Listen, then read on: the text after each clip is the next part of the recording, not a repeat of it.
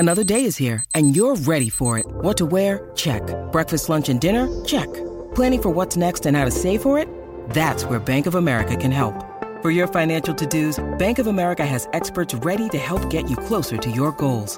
Get started at one of our local financial centers or 24/7 in our mobile banking app.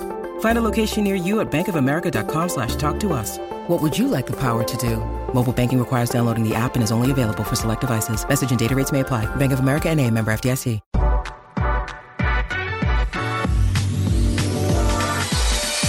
Today's episode of the Nick Bob Podcast is brought to you by Pella Windows and Doors. You know, Pella, they're day one, man.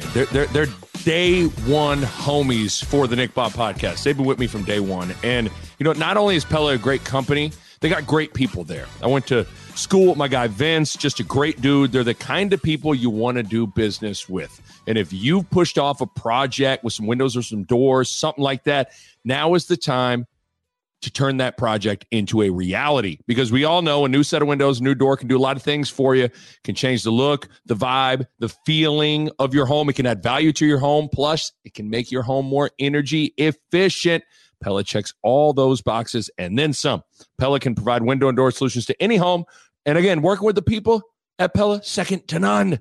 So hit them up online, PellaOmaha.com. That's PellaOmaha.com. And the Nick Bob Podcast is powered by Runza.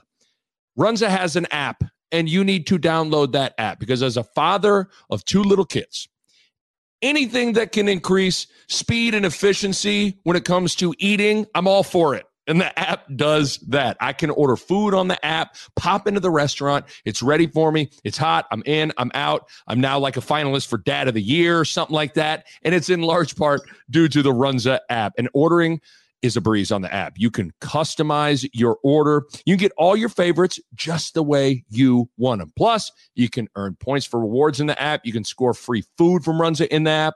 So go download the Runza app. You can get Runza, get rewards, then get more Runza, all on the app. Runza makes it all better. All right, here we are. Feels like it's been a while, Bo Robert Roode. It's about 12:30 on Halloween. I mean, do we want to talk about Halloween? Should we just talk about Halloween and not Nebraska football? You want to talk about Halloween? Yeah, I was actually, I didn't know it was Halloween till like literally this morning, like halfway through the morning. My wife's like, you know, it's Halloween. I was like, really? Really? And I was like, should me and Nick wear costumes for this? I was like, no. I didn't think of that. I know, but I was like, I think if we win by 60, me and you are in cowboy hats. Probably. And, right. You know, some goofy. Something. Well, I was thinking about that. As you get older, like into high school and college in particular, Halloween for guys becomes how stupid can I look?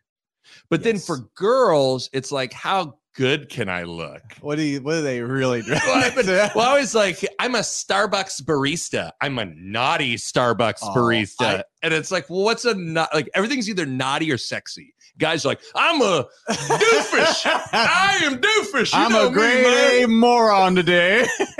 like why isn't that funny how like the I think Halloween, if I recall from college, especially if you're a single guy, it's about as good of a day. 2 best days of the year. It is a good day. Because who sings the song Lovely Day? Lovely Bill Day. Withers. Bill Withers, I think, was in college on Halloween and woke up and wrote that song. He was just looking side to side. Lovely day. But it's a great day in college. There's no question about that. Yeah, it's just it's a time where, you know, you get to be stupid and meet. And it's like you get to act fun, and you get to act a certain way, dress a certain way, and blame it on the costume, right? So you know, you can dress however you want and just be like, it's the costume. What do you mean? Like, have some self-respect. It's like, I'm a naughty Starbucks barista. It's just like, it's not really me. It's the costume. But guys want to look as stupid as possible. Girls, why can't girls do costumes that are just like, they always have to be cute? You know, I don't know. I mean, I'm happy about it. Don't get me wrong. I'm not trying to like. I can't explain it. Have a political campaign to change this, you know. But it's just interesting. Let's leave it. Let's leave him alone. Let's leave him alone. I did though on my Facebook memories like 2 or 3 days ago. I should have screenshotted it. The golden rule popped up. Me, you, my wife Kim. We were Timberlake, Sandberg, Lady Gaga. It's probably pound for pound the best Halloween costume I've ever had, and just the amount of fun we had that night. That was so much fun. Right. I was on a Husker game day. We went out with Chinstrap. We went out as that, and then we went out on Friday that way. And then Nebraska played a football game, and we wanted to go out again on Saturday. So I was in the west balcony sitting next to my dad with a full, bad Sandberg, Timberlake, chinstrap beard from the Golden Rule. And I think my dad was like, it's bad. But it was worth it probably for another night out. But I think the next year we went as Brokeback Mountain, which was unfortunate. Would we get canceled for that now? Maybe. I don't know. We went as Brokeback Mountain. One year I was Elvis, and I couldn't figure. I kept doing Rocky. I kept going, hey. I couldn't figure out the thank you very much. Yeah. I was going my lip was going the other way. I was like, yeah. It's like that's the complete opposite of Elvis. But yeah, I haven't dressed up in a long time though. No, I've been years since I think I've participated in Halloween, but okay, so that's the Purdue recap. And we'll see you there. We're done. God. What happened yesterday? Oh. Okay, I mean, it's funny. Yesterday, I'm sitting and I'm watching Michigan State. Great game. Two teams that look good, battling it out, right? And then you watch that game unfold, and you watch Kenneth Walker go ham, right? I mean, he goes for almost 200 yards. He was unbelievable. I mean, he kind of put himself as the front runner for the Heisman Trophy yesterday. Yeah.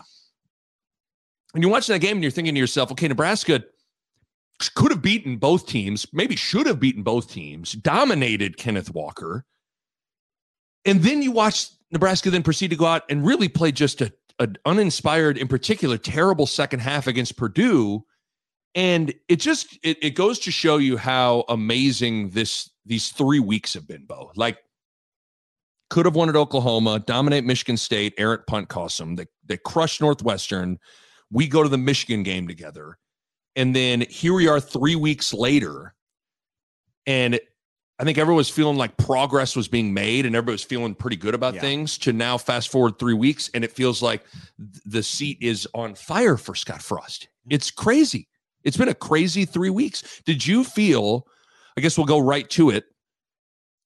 There was, and I mean, there's going to be some uncomfortable conversations today, but we'll talk it through. Yeah. That game did have a beginning of the end feel to it. Like, it had a 2007 Okie State, a 2013 Iowa, a 2017 Iowa feel to it, where it was just like, damn, is this potentially the beginning of the end of the Frost era? Did you get that feeling at all? I mean, I think everybody's got a bad feeling in their gut. And I think the reason why is not just the continuation of the we come close but can't win phenomenon. That's right. That's nuts. 18 one-score losses. 18. But Adrian was not good yesterday. Right. And he's been good. And when he's good, we have hope. I think our team has kind of been our team. Like, we weren't terrible across the board. We were okay. Special teams was better yesterday. Better. Defense was not good enough to win. Good enough to win. Good enough to win. They gave up 3 scores. Adrian played uninspiring. Yeah. For him, he didn't look like he was playing like his hair was on fire. He didn't look like he was. Something looked off with him.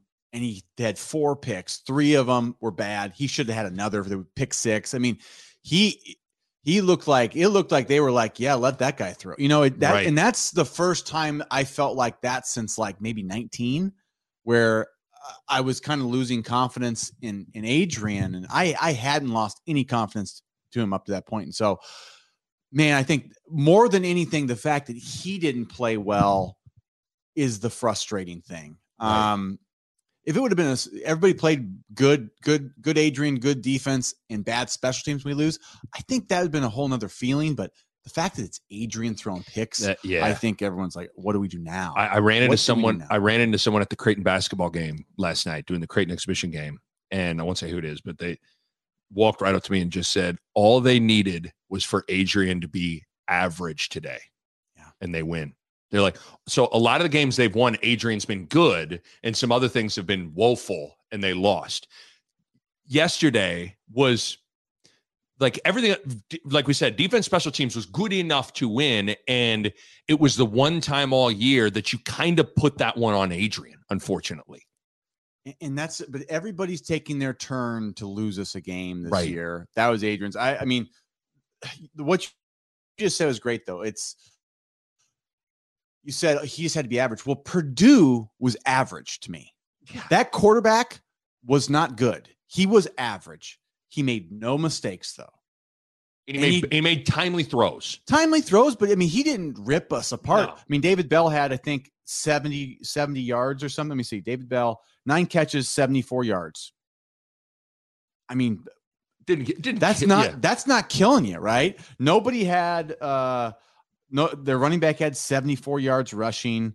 I mean, nobody was killing us, right? And so that's a game you just got to not make the big mistake, and we should win that game, and we probably do. And we gave him 6. Yeah, and then we can't make the play to Toure. I mean, that's a touchdown. And you just execute like that's 14-point swing there, and that's an easy win to me if we just don't make just really bad plays. Yeah, it's what's amazing though when you think about the first half. Nebraska actually got a few breaks early in the game. Purdue drops the pick 6. Yeah. Oh my God. They miss a 37-yard field goal. And Nebraska's offense, this is why the second half was so bizarre. Nebraska's offense in the first half actually was moving the ball. Yeah. Like it was one of those games, again, like Minnesota, where Purdue kind of chewed the clock and controlled the ball. Total plays, Purdue 86, Nebraska 58. Time of possession, Purdue had it for about 38 minutes. Nebraska held it for 21 minutes. But if you look in the first half, Bo, Nebraska should have scored on 4 of their 5 possessions. Yeah. So they have the touchdown with Omar Manning. Shouts out to Omar Manning. Second possession was a pick 6. Bad throw by Adrian Martinez.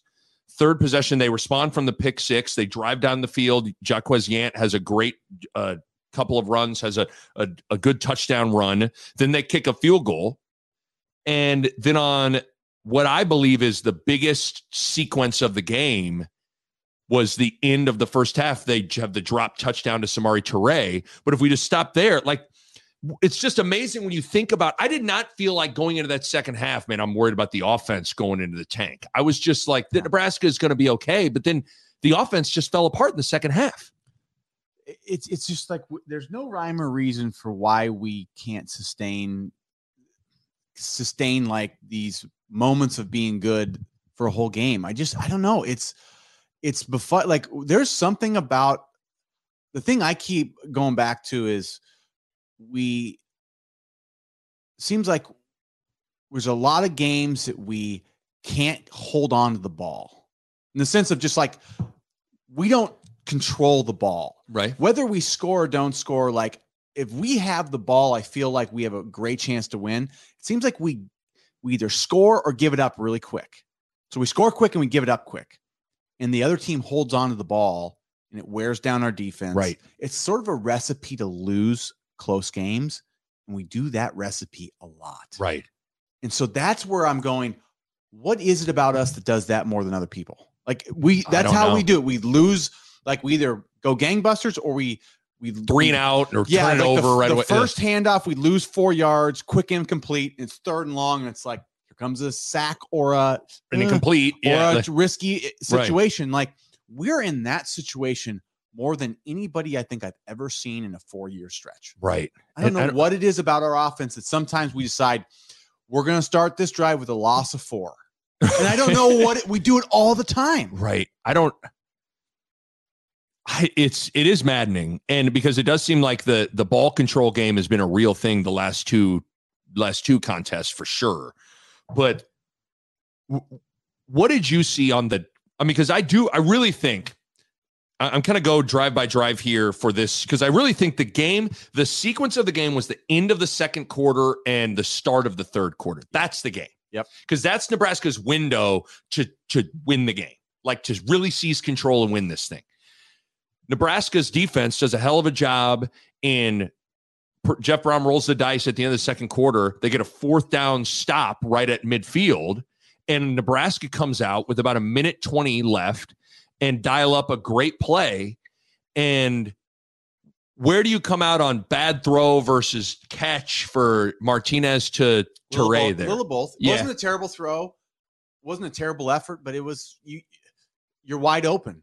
Like, I mean, you got to make it. Yeah, you just got to make those plays, and every team, I think, makes that throw but us. I don't know. I can't explain it other than we do have a bit of an issue with, like, when it comes to, like, dudes doing it, like, we don't do it. Yeah, every time there comes to that moment, like, because that's what's always hard. It's like, listen, there is clearly some systemic coaching, whatever, that is a real thing. But there also is, whether it's, sorry if that mic kind of giving you some issues there. I think if you just turn it like that. Okay. How about that? Yeah. But there clearly is, like, there gets to these moments where, like, it's not like Toure's just got to, Martinez has got to put it on him, and Toure's got to catch the ball. I view it more as like Toure's got to catch that ball. He didn't lay out for it. It hit his hands. Like, I mean, you got to catch it. To me, it's more like, as a quarterback, I'm always going to blame the quarterback, like, to a certain extent.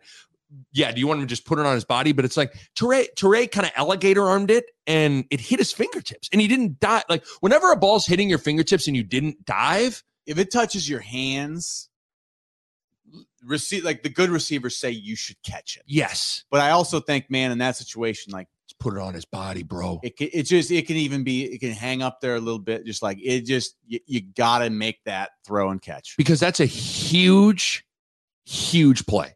Because you have whenever you get a fourth down stop defensively, it's a huge boost. Next play, you were potentially going to throw a 50-yard touchdown, and it was going to be 24-14 going into half with Nebraska getting the ball to start the second half. Instead, it's deflating to drop a touchdown, and you go into half 17-14, and then for whatever reason, Nebraska's offense just decides to go in the tank. Did you see was there anything schematically that seemed different from Purdue defensively? Like, what? No, it just seemed like anything intermediate was like, Adrian was just like, he just looked confused to me. Like, it just looked like every throw was like, ooh, I don't know. And then every ball came out like looking like it was going high and wobbly. I was like, it was he looked off yesterday. I don't know what it was. Yeah, and Frost has kind of hinted at certain things, like he's more, if you knew what he was going through, or he's a warrior, he's playing through some things. But then he also says that Adrian was close to 100%, like, going into that game. He said it, so it's like, I don't know what. I think there's some things probably he's dealing with that you got to commend him for going through, but at the same time, like, at the same time, you're out there. If you're out there, you gotta win game. Like, in the end, like, this isn't just about, like, trying. You gotta win. And I don't know. We're in a moment now that it's almost unexplainable. A team with the ability that we have, that seemingly they do play hard.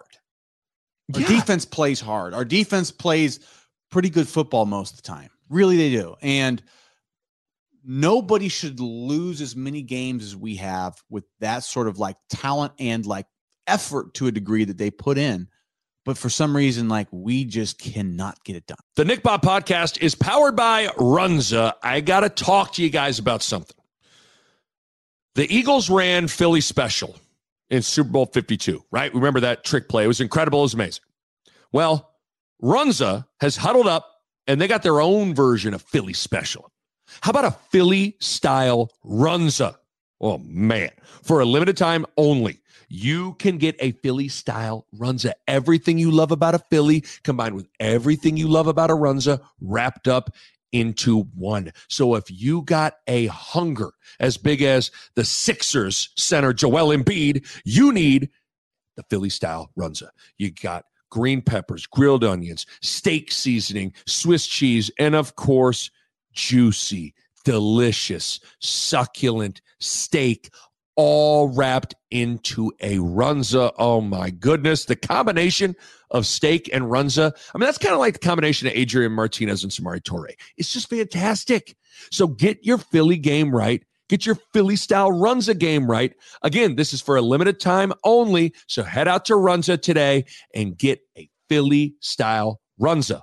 Runza makes it all better. You get to the point where you're at a loss for words. Like, I sat down to kind of map out what we're going to talk about today, and it's like, what can you even say at this point? Because here's the issue. The issue's not we're at a loss for words because we're just so bad. Right. We're at a loss for words because we feel like we're close but can't win in a way that, like, it doesn't make sense in my own mind. Like, I know what I've seen against top 10 teams in the country. I'm going, beat Michigan, pretty much beat Michigan State, pretty much beat Oklahoma, but can't win against Purdue, can't win against Illinois, can't win against, like, we can't beat anybody, but we can play top 10 teams this close and mess it up. Well, or you can, I don't get it. I don't get how you can constantly play good enough to put yourself in positions to have plays to win the game and never make them.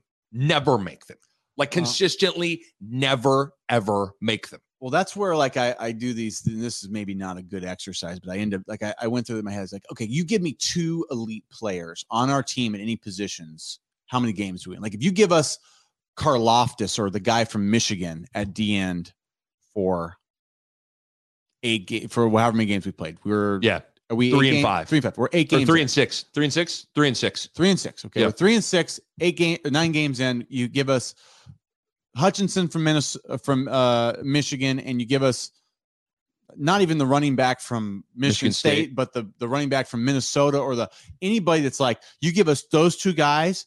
I'm not so sure we're not 8-1. Right. With nothing different but those 2 guys, but we don't have those guys. But I think it's like, that's where, like, we don't make winning plays, and maybe we just need a couple positions where they do that. And that's the only thing I can come up with is, like, how we're this good and can't close. Like, we just don't got any closer dudes, like a pass rusher or just a dude to hand the ball to just, like, finish games out, or just to take pressure off Adrian. Like, I was thinking those 2 positions, running back, DN, you give us a dude at each of them, and we're such, like, I don't know how you can be that close and not win otherwise. Okay, just playing devil's advocate, because I'm sure, because, you know, yesterday's game calls into question again, what if you have a different quarterback? Well, I mean, I think that's number one, obviously, but on our roster, no, I mean, Adrian's the guy. That's clear. Right. But you're saying, like, I'm saying instead of doing Hutchinson and a running back, you do Hutchinson and CJ Stroud, or Hutchinson and just Sean Clifford, or Hutchinson and Clifford's probably a better example because he's won games at Penn State, and he's not like, you know, hey, give us the best player in the country type of thing. But I don't know. That's what I don't know, is, like, if you put Sean Clifford on our team, what's our record?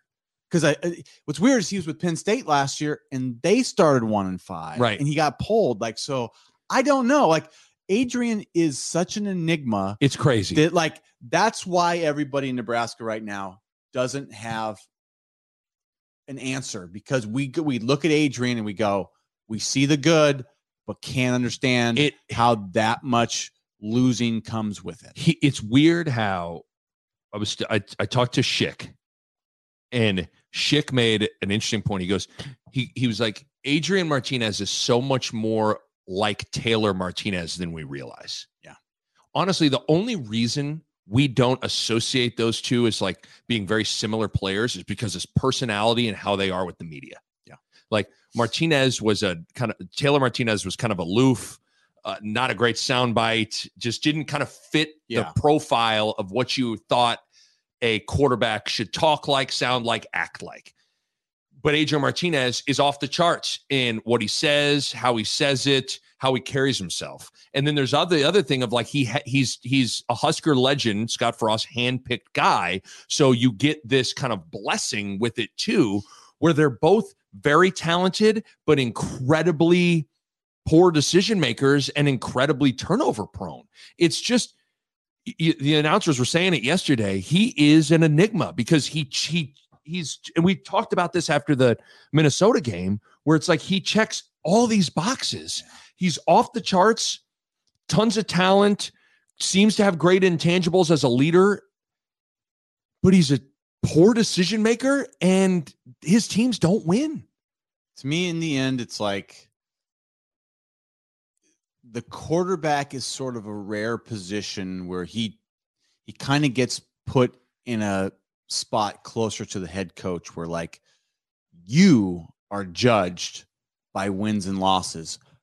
Even other guys on the team, it's more about like you doing wouldn't say your Cam job, Taylor Britt, like effort, right, execution. The like NFL scouts will watch the rest of our team and be like, okay, effort, execution, like despite wins or losses. And it really won't change that much. That's an interesting quarterback. Your grade, right? When they grade you, wins and losses factor in more. And I actually think that's fair. Yeah, I think there are elements of it that are flawed because there are certainly games that Nebraska lost that you cannot. You can't say that's all on Adrian, but at the same time, that position impacts winning and losing more so than any other position on a football team. So it's bizarre. I mean, I don't know. I mean, I think Dirk put it in his column that he going on right now, that Scott Frost era could come to an end, and we'll get to that conversation here in a second. But a part of it could be, did Scott Frost pick the wrong quarterback? Well, I mean, it's hard to say he picked the right one if we don't win. Right. I mean, it might be unfair to Adrian. That might be very unfair to Adrian because Adrian, we can talk about that. We've been talking about all the nuances of that and maybe rightfully defending Adrian, but like we said, as a quarterback, it might be unfair, but wins and losses are more heavily put on you than everybody else. No question. And so that's where it's just, dude, it's tough. It's tough because I feel for the guy. I like Adrian. I like him a lot. I like him, and I root for him. And I see the talent. It's not just like he's a likable Rudy from Rudy Rudiger. Like he's not a little engine that you're just like go. Like he's a super talented, likable guy that you want it to work so bad. And I mean, think about what he did against Oklahoma and Michigan State. The second team in the country and the top 10 team at Michigan State. Or the second half against Michigan. In the second half, but the Michigan, here's what I'll say. He fumbled in the last 3 minutes. And missed. Yeah, that's on him. Our team and special teams lost him those other two games. Right. That's where it's like, I feel for Adrian because like those are two like career signature wins that he would get that puts him in the Husker like legend category probably, and our team blows it for him. And then now he takes the blame for all of them. So this is where it's tough. I feel for him because that's not his fault, but these other games have been. Right. Illinois, he fumbled before and half. They scooped and scored. This game picked 4 picks, like that's you. Because did you hear there was an interesting anecdote from Kelly Stauffer, who was calling the game on ESPN, that Frost in their pregame conversations said the only difference between Adrian's career and my career is how it ended for me. Yeah. And he goes, I hope that it can end well. And I'm paraphrasing here. I hope it can. So I think what Frost is kind of saying, like, listen, I'm a legend around. He didn't say this, but it's like, I'm the legend around here. And the only reason I'm a legend around here is because how the final 9-10 games of 1997 went. His senior year. Or me and Martinez are the same guy. Like, a part of me, what's weird is, do I think Martinez is maybe in totality a more talented quarterback than Scott Frost? Probably. But here's the thing. We talked about this. I watched that 97 Missouri game when his team was on the ropes and a national title was on the line. Scott Frost, shot put thrower, fucking marched them down the field and they won. And then they get into OT, and who scores the touchdown? Yeah. Scott Frost. Yeah. So it's weird. We do these things with like, where we try to separate certain things from the conversation. Like, yeah, if I'm just grading a guy on like arm talent, athleticism, speed, whatever, like, yeah, Martinez actually might grade out higher than, say, a Scott Frost, but something isn't happening game, it's about the game. And in the end, the game is based on like, you got to get the W. Right. And this guy is doing a lot of things right. And a lot of times he is missing when it comes to a few things that win games. The plays that he has to make that are clutch, these clutch moments, these clutch decisions. And sometimes the decision is just nothing bad happens. I mean, nothing good happens, but nothing bad happens. Right. And he doesn't make those plays. The play where it might just be like, sometimes I say, oh, he's thinking, threw it away. Good throwaway. Like I compliment his good throwaways now, but like, you know, the pitch. Flip. I mean, that's the, I mean, you know, like yesterday's game kind of came down to 3 Martinez decisions or throws. Yeah, I mean, the pick six, the Toure, again, I still think Toure should have caught it, but I mean, put it on him. Again, like if you're asking me like right now, who I have like, you know, I'm the waiter. I'm like, okay, someone order a blame. Who's taking it? Who's got the blame? You? Yeah, like, okay, I got the check. Who you gonna you split it? Who do I give the check to? You're gonna pick up the check, or who do I give the blame to? You? I am handing the blame to Toure. If I'm the waiter, I'm handing the blame. Okay, we got chicken parm. Your waiter. Your waiter's pretty tough. I like it.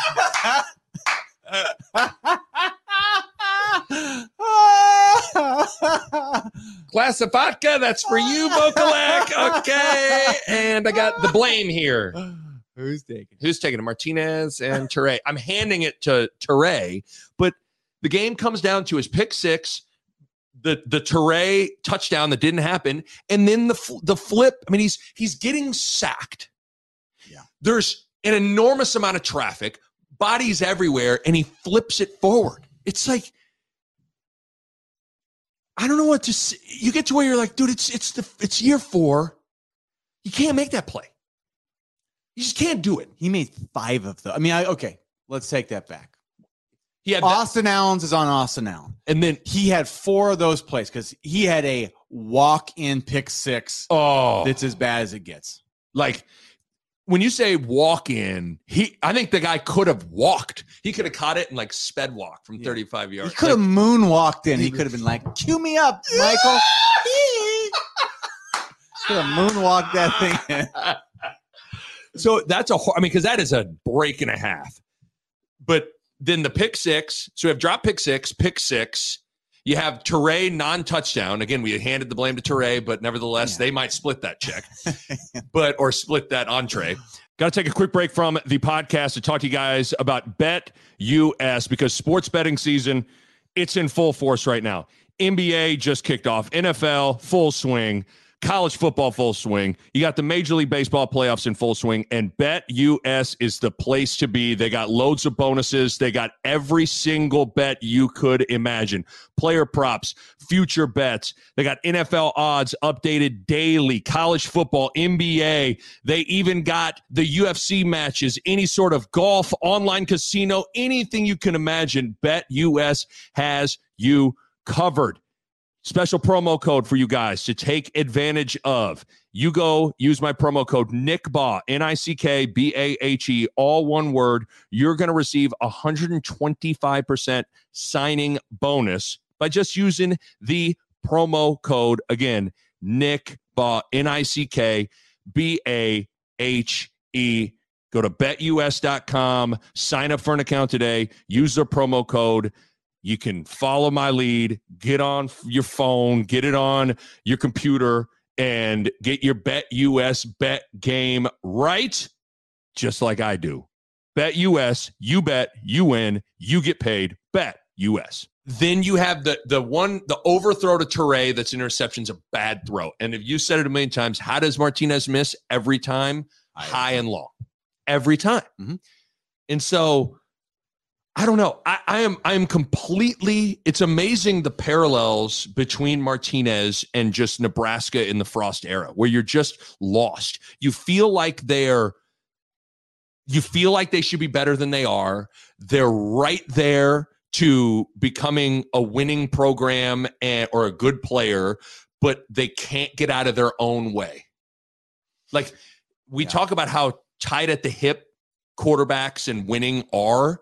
Well, it's amazing. Like there's no greater example than Martinez in Nebraska in a lot of ways with how you would explain both of their situations right now. So this is an issue though. So this is part of the new era of football. And this is where I think Frost has, I think he's learned a lot because one, it's like, transfer portal, and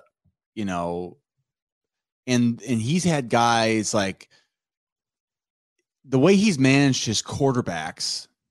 I mean, he has no choice but to ride or die with Adrian. Like it's his fourth year, and we don't have another quarterback we can put in, right? So he's basically been like, well, yeah, we recruit McCaffrey, who wasn't the guy, but we also didn't pursue anybody else to be there if Adrian can't get it done. I mean, Vedral leaves, right? Jebbia leaves, and so we just have never had another guy to be like, hey, we're not winning. Let's try something. Because they tried it with McCaffrey, but everybody saw what that ended up looking like. Yeah. But then, it's like, I don't know. But then again, it's like, it's his job to recruit a quarterback. No doubt. We can't get a quarterback. So It's been a really weird, like we don't have any other option. So we're going to keep running this back and we keep doing this crazy same thing again. It's like, wow, how do we keep doing it? Well, it's just, again, to kind of keep on building off of it. You're right, because two thoughts within that. One of the questions that everybody's like, I think at the press conference, they're like, yes, did you consider playing a different quarterback in the third quarter? And, Frost is like, no. And I feel the same way, I think. But then you get some people talking about moving forward, like for these last 3 games, do you throw Smothers out there just to see what you can do? And I just... Against Ohio State, that's a bad decision. I mean, you're literally throwing them... What's the scene in Lion King where Scar just takes Mufasa's ass and just throws him in the That's pretty much Frost to be taking Logan Smothers and then throwing his ass in the. That's what would be to Ohio State, at Wisconsin, and then Iowa. That'd be Mufasa in that thing. Oh, but big mistake. Be a bad deal. Stampede. But I guess if Noah Vedral is still on the team, yes, do you think would have seen the field? Probably, right. In the last 2 years. Vedral, I mean, that's hard because McCaffrey was on the team last year, and he essentially beat out Vedral. I don't know. This is just hard because they actually put a lot of stock into McCaffrey. Right. They thought McCaffrey had something, and then it turned out he didn't. Well, and then he bailed. Yeah, in some ways, they hitched their wagon. They hitched it to Adrian and to McCaffrey. Yeah, and then that combination, they thought between one of those two guys, our quarterback situation's gonna work itself out. And what you found out is here we are on Halloween in year 4, and neither of them worked out. And one of there's a lot of reasons coaches may fail at any particular job. One of the surefire ways to do it is to never if you don't get the quarterback right, it'll never work. In a system where you got to have a great quarterback, right? And that's where, if we're running Iowa, Wisconsin, Illinois, Northwestern, like game management, even Purdue, I mean, they throw it a lot, but Minnesota's a little bit more a game manager. It's a game manager. Yeah. It's either we got to go to game management if we don't got quarterbacks that can do it, or this offense, it puts a lot on the quarterback to, run, throw, and make the decisions. And it's just hard. It's hard if we don't feel like we've.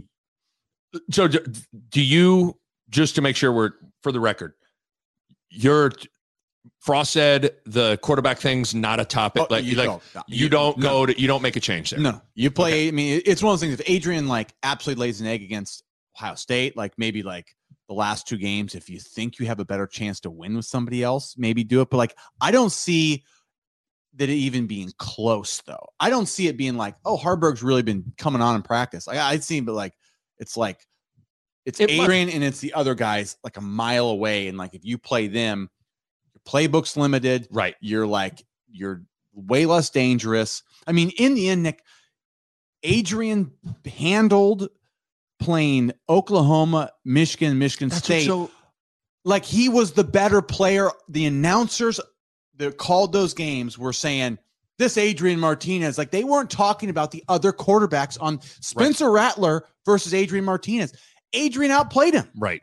He was supposed to be the first round draft pick. So, like, that's the problem that we're in right now is we all saw it too. So we all go, we're going to get rid of Adrian? Like, no, it's not the right move. And we all know it. I know. But it's weird because the quarterback situation is a lot like the Nebraska situation at large, where you don't really, if you make a change, you don't feel good about what's behind door number 2. Yes. You know what I'm saying? Like, so right now you go, you gotta bench Martinez, but that feels like a tricky proposition. Feels desperate. That feels like a desperate. And then move. even the same thing, like with Frost, if you're like, you gotta fire him. It's like, man, that feels desperate. That feels like I'm not necessarily feeling great about another, like somebody else right now. No, I just think continuity, I just think continuity helps. I think our defense proved that, like, getting these guys, same coordinator, a few years, like, we've made steady improvements. Our offense needs to find more of that. And maybe they got to have some philosophy changes, but like the same calls, most of the same code. I mean, it's just, oh my God. I just can't here's the thing. think about changing. I know right but don't get it twisted. It's a real topic now. Oh, I mean, Nick, the papers, today was the first day the papers slowly flipped. You could feel it like. Well, we joke. It's weird. The Illinois game happened. People got ready to, they were kind of writing the obituary after the Illinois game, but then, all of a sudden Scott Frost was in a coma and he got out of the coma and had kind of been getting back on his feet. And now it feels like it's back on the obituary thing. But this one feels, the tipping point was Michigan, fourth quarter. Doesn't it feel like we had the state of Nebraska in a frenzy of joy. We were in that stadium. It was unbelievable. And Adrian fumbled. And it feels like ever since that moment and that game, things have really gone in the wrong direction. Because we reached a point, like like the critical mass where you're like, we're going to do it. The hump, we're going to get over it. And I know. What's hard is we've really have only, like, the only play we've talked about are pick sixes and who cares? But what's hard is, I really don't think Trev wants to make a change. No, I really think he is only going to do that if he absolutely has to do it. And so the question becomes, what allows Trev to not have to do it? That's the question. I mean, do they got to win 2 of these last 3? Do they got to win all 3? Does it not even matter? There's some people that they don't have to win 3. They do not have to win 3. If they win 2 of the last 3, I think it gets interesting. I don't even know if they even have to win 2. I think they can win 1 game of the next 3 and they can keep their jobs. But here's what they can't do. They can't get run out. They can't play uninspired. They can't get run off the field. Like, they can't have the Mike Riley, we're going to beat you 60-0. We're not going to give, we won't stop you once, won't make you punt once. We can't have the 2007 Okie State, Kansas games where, we're giving up all sorts of points and it's not even a contest. The 2000, well, I guess they didn't get fired after that one, but I just think these blowouts where we're uninspired, that's been a couple of the reasons why we changed coaches. Right. And like, if he has 3 games of those to finish out the year, it's over. I think it's over. That will be, if they Trev lose won't out, have a choice. I think honestly, in some ways, regardless of how it looks, if they don't win another game, it's over. That's my thought. I hate to say that. If they do exactly what they've done and they play every team tough, like, I think the like, we play tough and we're almost there. Even that, is crazy as that sounds, he's got a shot to keep. If the 3, because they're good teams we're playing. They're good teams. If the 3 losses are, let's say, they're similar to how the Michigan game unfolded. Yeah. maybe there's a scenario. But but it's small. But I mean, I really think like right now, there's been the little anecdote that Trev and Scott Frost meet every Sunday and talk. Yeah. So literally we're recording this on Sunday. They might be talking right now. If we could listen in, I think there's to a certain extent, Trev probably is saying something like, give me something. I do not want to fire you. I do not want to go out there and try to make a hire when, oh, by the way, LSU is open, USC is open, like there's some big jobs open, all that stuff. I do not want to have to do that. But dude, you got to give me something. Yeah. The question is, what is that something? And a game. If you beat Wisconsin at Wisconsin, or if you beat Iowa, I think you keep your job. I just don't see a scenario that we really probably beat Ohio State. I don't either. They're just too talented. I mean, I watched them last. They're just talented, dude. They're talented. And so, because that's what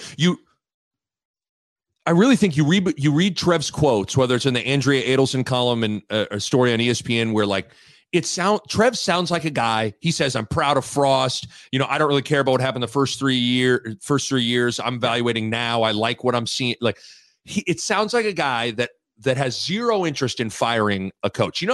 Bill Moose got here. He was hired. He walked in at the press conference. He was holding like, quick question. Which one's Mike Riley? I mean, yeah. I want to go talk to him quickly. Say Norton, hello. And then same thing with Sean Eichhorst. Sean Eichhorst came in there and he came in with a revolver and where's Pelini? And Pelini was like, I'm right here, dude. Like the Big 12. But it's not like that. He's not like Eichhorst. He's not like Bill Moose, where it's like he's hot. Like they're coming in to chop heads. Trev doesn't want to do it. But Bo, if they lose out and they're 3-9 and it's 4 straight losing seasons, it's almost, I don't want to say it's impossible, but it's almost impossible to envision a scenario where Scott Frost comes back. It's amazing that, and I think me and you did actually a good job on this podcast of we emphasized Illinois, Minnesota, and Purdue big time. We somehow we had an instinct that all you got to do is do well in those games, and you can be bad in the other ones, and it doesn't matter as much. And you'll keep your job and keep building. But this is the nightmare of this season: is they chose to play their worst. It's almost like if it is crazy. Lay an egg against Oklahoma, lay an egg against Michigan, and beat these teams. Right. We played great against those teams and lost. And we used up all our juice. And all you got to do is bring your juice these 3 games, and we're 6 wins, go to a bowl game, and on to next season. Build on it. But this team had they have a bad sense of the moment. And they didn't get that these 3 games, you got to beat the bottom feeders of the Big Ten West, or you are the bottom feeder. That's right. That's right. And it's just scary that, we talked about, it seems like every route feels like a scary option right now. It's like even bringing Frost back, like say they go 3-9, you bring him back. It's like, good luck recruiting, but then I think about Trev Alberts truthfully had to have to hitting the hiring market, and you go, oh my God, who are we going to hire? Here's the other thing I thought about. It's this is a different era. If they fire Frost, do people leave? Do our players leave? Right. Because now the one-time transfer thing where you can just go be eligible right away, I don't know. And then I wonder psychologically what this does to the fan base. Everyone said hey, Frost has to work or else. To me, it's more almost like if Frost doesn't work, the next guy has to work. And I know we keep doing that, but if whoever say they part ways with Frost, if the next guy comes in and doesn't work, it feels like it is but I guess for me, it's I don't know. I think Nebraska in the end, we'll go down. I think we'll just to the end of time keep trying. At least I will. But I just don't know who you go get. There's not an obvious. If Urban Meyer says, you know what? Well, obviously, I'm done with pro after my bad start in Jacksonville. It's too many. You can't expect too much grinding at bars in Ohio. I'm going to go coach in Lincoln. You know what they do at the rail, coach? Good things. Hey, Coach, I got a place Why for don't you go to the rail? Do some recruiting. Do some recruiting for us here. But no, yeah, that's the thing is I'm not sure. It just feels like you're in this spot where every option, everywhere you turn, you don't feel good about. The only good option is win a game or two and get excited again. That's why, yes, it's just that was as close to a must win as you'll ever see.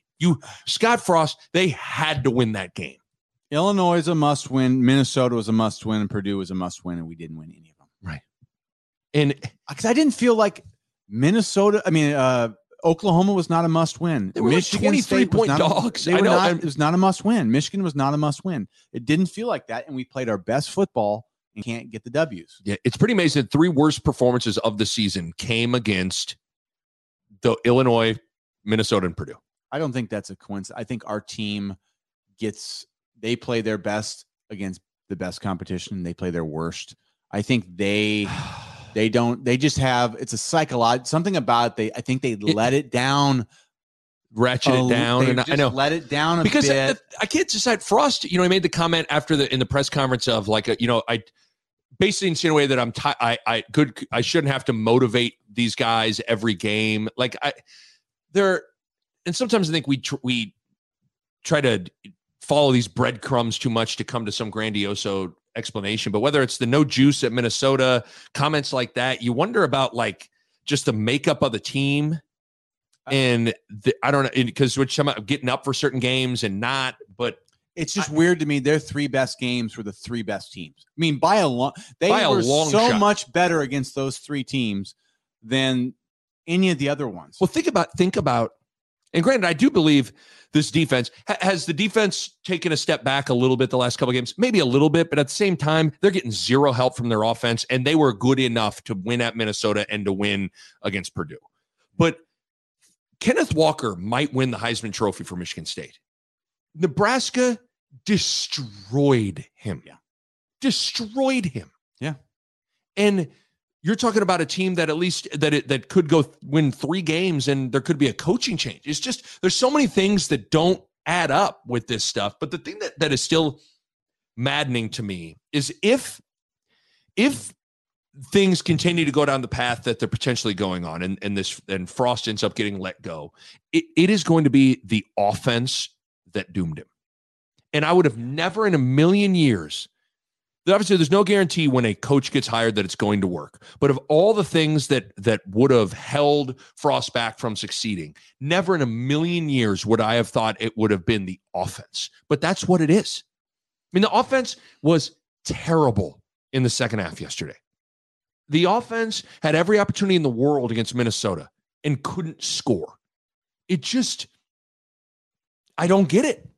I don't understand it. The Nick Bob Podcast is brought to you by Pella Windows and Doors, and I want to talk to you guys about energy efficiency. And if you go into Pella's website right now, you look at it, and how about this? 1, 2, 3, 4, 5 different types of windows or doors by Pella won the Energy Star 2020 Most Energy Efficient Award. That's big time stuff right there. And they achieved that in a couple of ways. They got insulated glass, which slows the heat transfer, keeping your home at a more comfortable temperature. They got types of low E glass, which is a glass coating that has been optimized for your climate. They got triple pane glass, which you can upgrade to for increased insulating airspace. And within all of that, one of the keys is proper installation, which is key for window and doors to perform at their best. And you know the Pella experts are excellent at that. Bottom line, energy efficiency matters in making your home more comfortable, and Pella windows and doors are at the top of the line when it comes to energy efficiency. Check them out online, PellaOmaha.com. That's PellaOmaha.com. It's a big it's just one, I don't know, it's just hard. It's hard to even it's so hard to wrap your mind around 4 years of this. It's just not as, the Riley era was so much more obvious to me. Well, you know what I mean? It was just obvious. It's we just, Bill, I think the thing, obvious is a good way to put it. I think with everything that has failed post Solich, there was an easy way to explain it, and it looked kind of, other than maybe Pelini, the results on the field were pretty obvious as to what, Callahan, you go, well, listen, he's never been a college head coach, West Coast offense, kind of a weird fit. And then at the end of it, things were not going well. Pelini, you could kind of, towards the end of it, it's like, hey, getting blown out in big games. They've plateaued. Personality's a little combustible. He had never been a head coach before. All things, at least in your head, you could kind of explain. Mike Riley, 60-year-old career 500 coach. They're getting their doors blown off. Makes sense. This one is a tough one because I just don't think it's easy to wrap your mind around and it's easy to understand and explain. It's not obvious. Yeah, the things that Riley didn't do well, Frost came in and did do well. Like I really think Frost, like the work ethic, the culture stuff, like he did so much better than Riley. They're physical. They're more physical. Like all the things that were like we weren't seeing with the Riley defenses, we started seeing, but like we're doing something wrong about winning games. Yeah, because it's that's all it comes down to. And in the end, like people are going to want to win, and they're not going to accept this for much longer. That's the truth. Because that's the thing is ultimately like the fans will kind of tell the story, and by all accounts, for people in the stadium and even the shots of the stadium on TV. When Purdue scored to go up 28-17 with 10 minutes left, there was a little bit of a mass exodus. Mm-hmm. There were not a lot of people in the stands. When Martinez threw the interception, there were boo birds. Like their patience is about gone. Yeah. And I don't know, man. I don't when it gets to be like that, it's hard to dig yourself out of that. Well, and I think the paper, maybe it was Sam McEwen before the Purdue game, he's like, hey, this is a 4-game season. And the part that's kind of tricky is like, it is, but I think everybody in their head had already written in one of the wins in that 4-game season was going to be Purdue. So now they're like, people almost don't even want to see it played out. But like, I'm a believer in like played out. If you can beat Wisconsin and Iowa, you'll go into next year feeling, I honestly think you'll feel decent. You won't feel bad if you beat Wisconsin, Iowa to finish the year.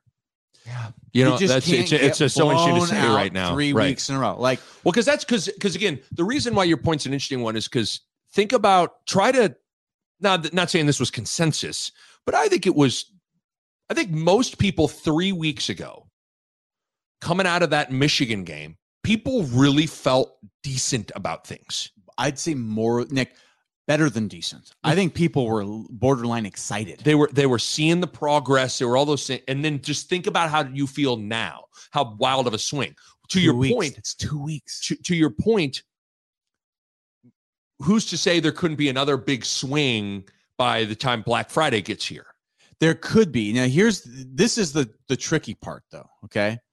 This is where, if this was year 1 and the season was the same, they could easily go on a swing. The fact that it's year 4 and the external pressure, it becomes more real. Yes. Like, I don't think there's any reason they can't go win 3 or 2 of these next games, right? Like, they could.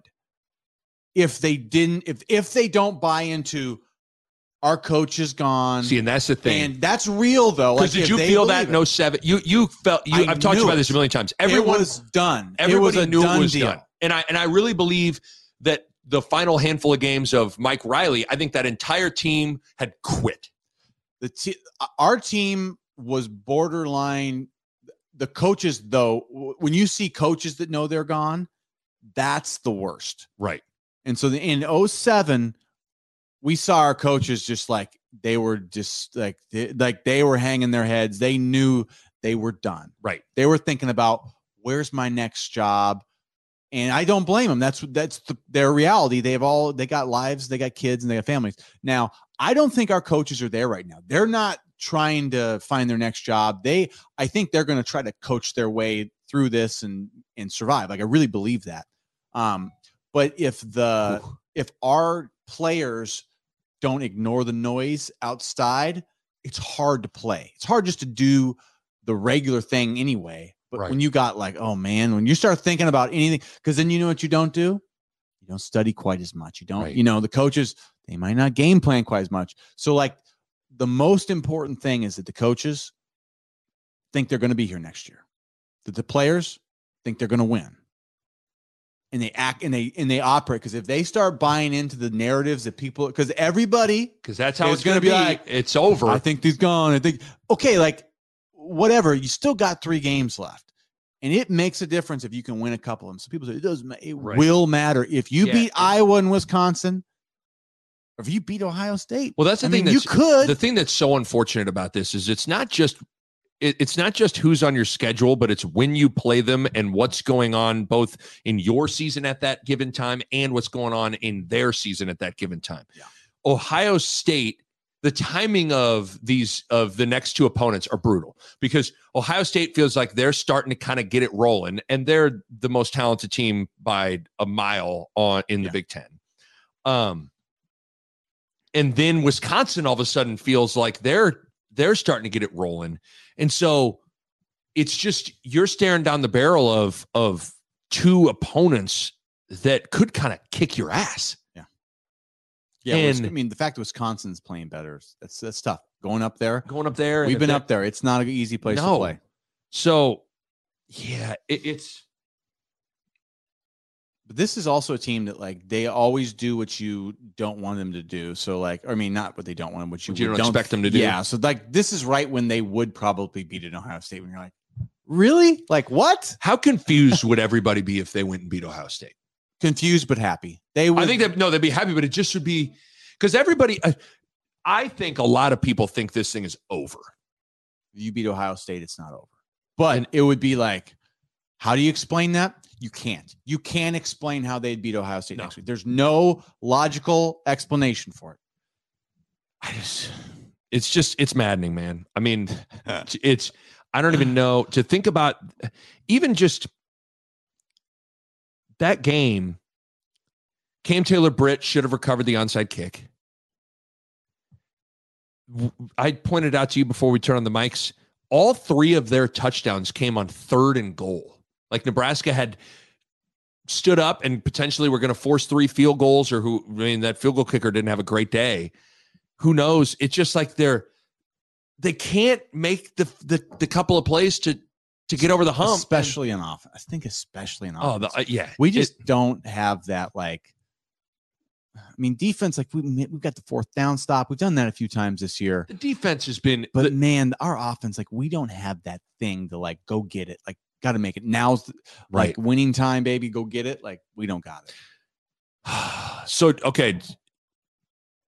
You think you go win to wrap it up in terms of, like, because I mean, the big topic's the hot seat stuff and what is going to happen and what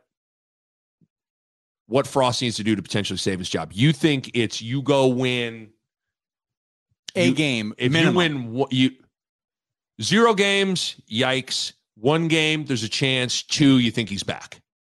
2, I know he's back. 1, I think he's back. If he doesn't win and plays well, it's no country for old men. Flip a coin.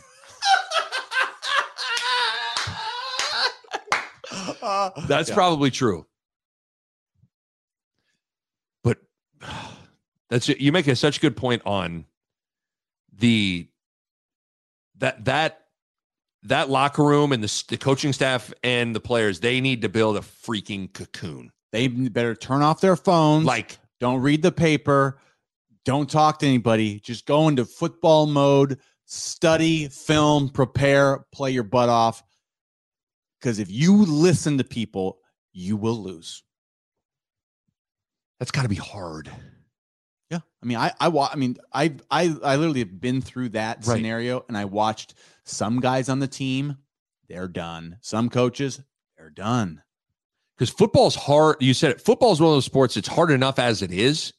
And football is the one sport that if there's any sort, sometimes it's just like, are you willing to let yourself off the hook? Are you willing to grasp at any excuse to let yourself off the hook to not show up? It's hard. It's a hard sport to prepare for, and it's a really hard sport to play because you got to lay it all on the line to be good at it. And they're going to have every reason in the world to just throw in the towel. They're not winning.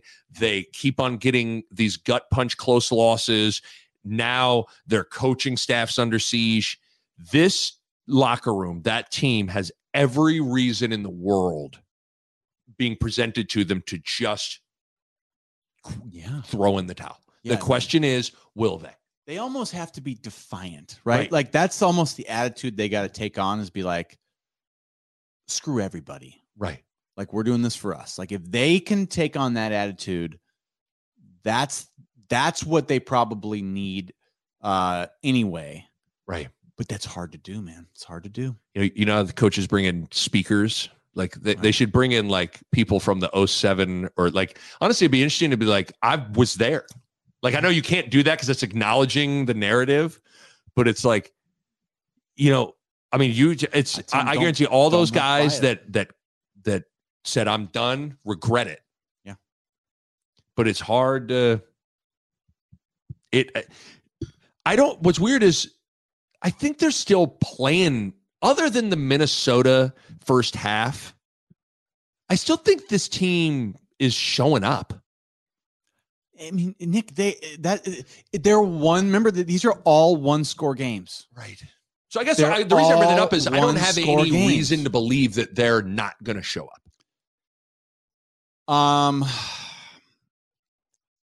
But here's the problem: is they could show up against Ohio State and still get that. Ohio State, to keep within a score of Ohio State is tough. I mean, so I don't know, Nick. I mean, especially the crowd. What's the crowd going to be like? It's an 11 a.m. game. People are already like, on everything. It's going to be interesting, man. But I mean, we'll see. Oh my God. Okay. Check, please. Check, please. Will anybody order the blame? Please. Check, please. Will anybody order the blame? Anybody? You? Okay. Okay. Yeah. All right. There we go. A Huda Media Production.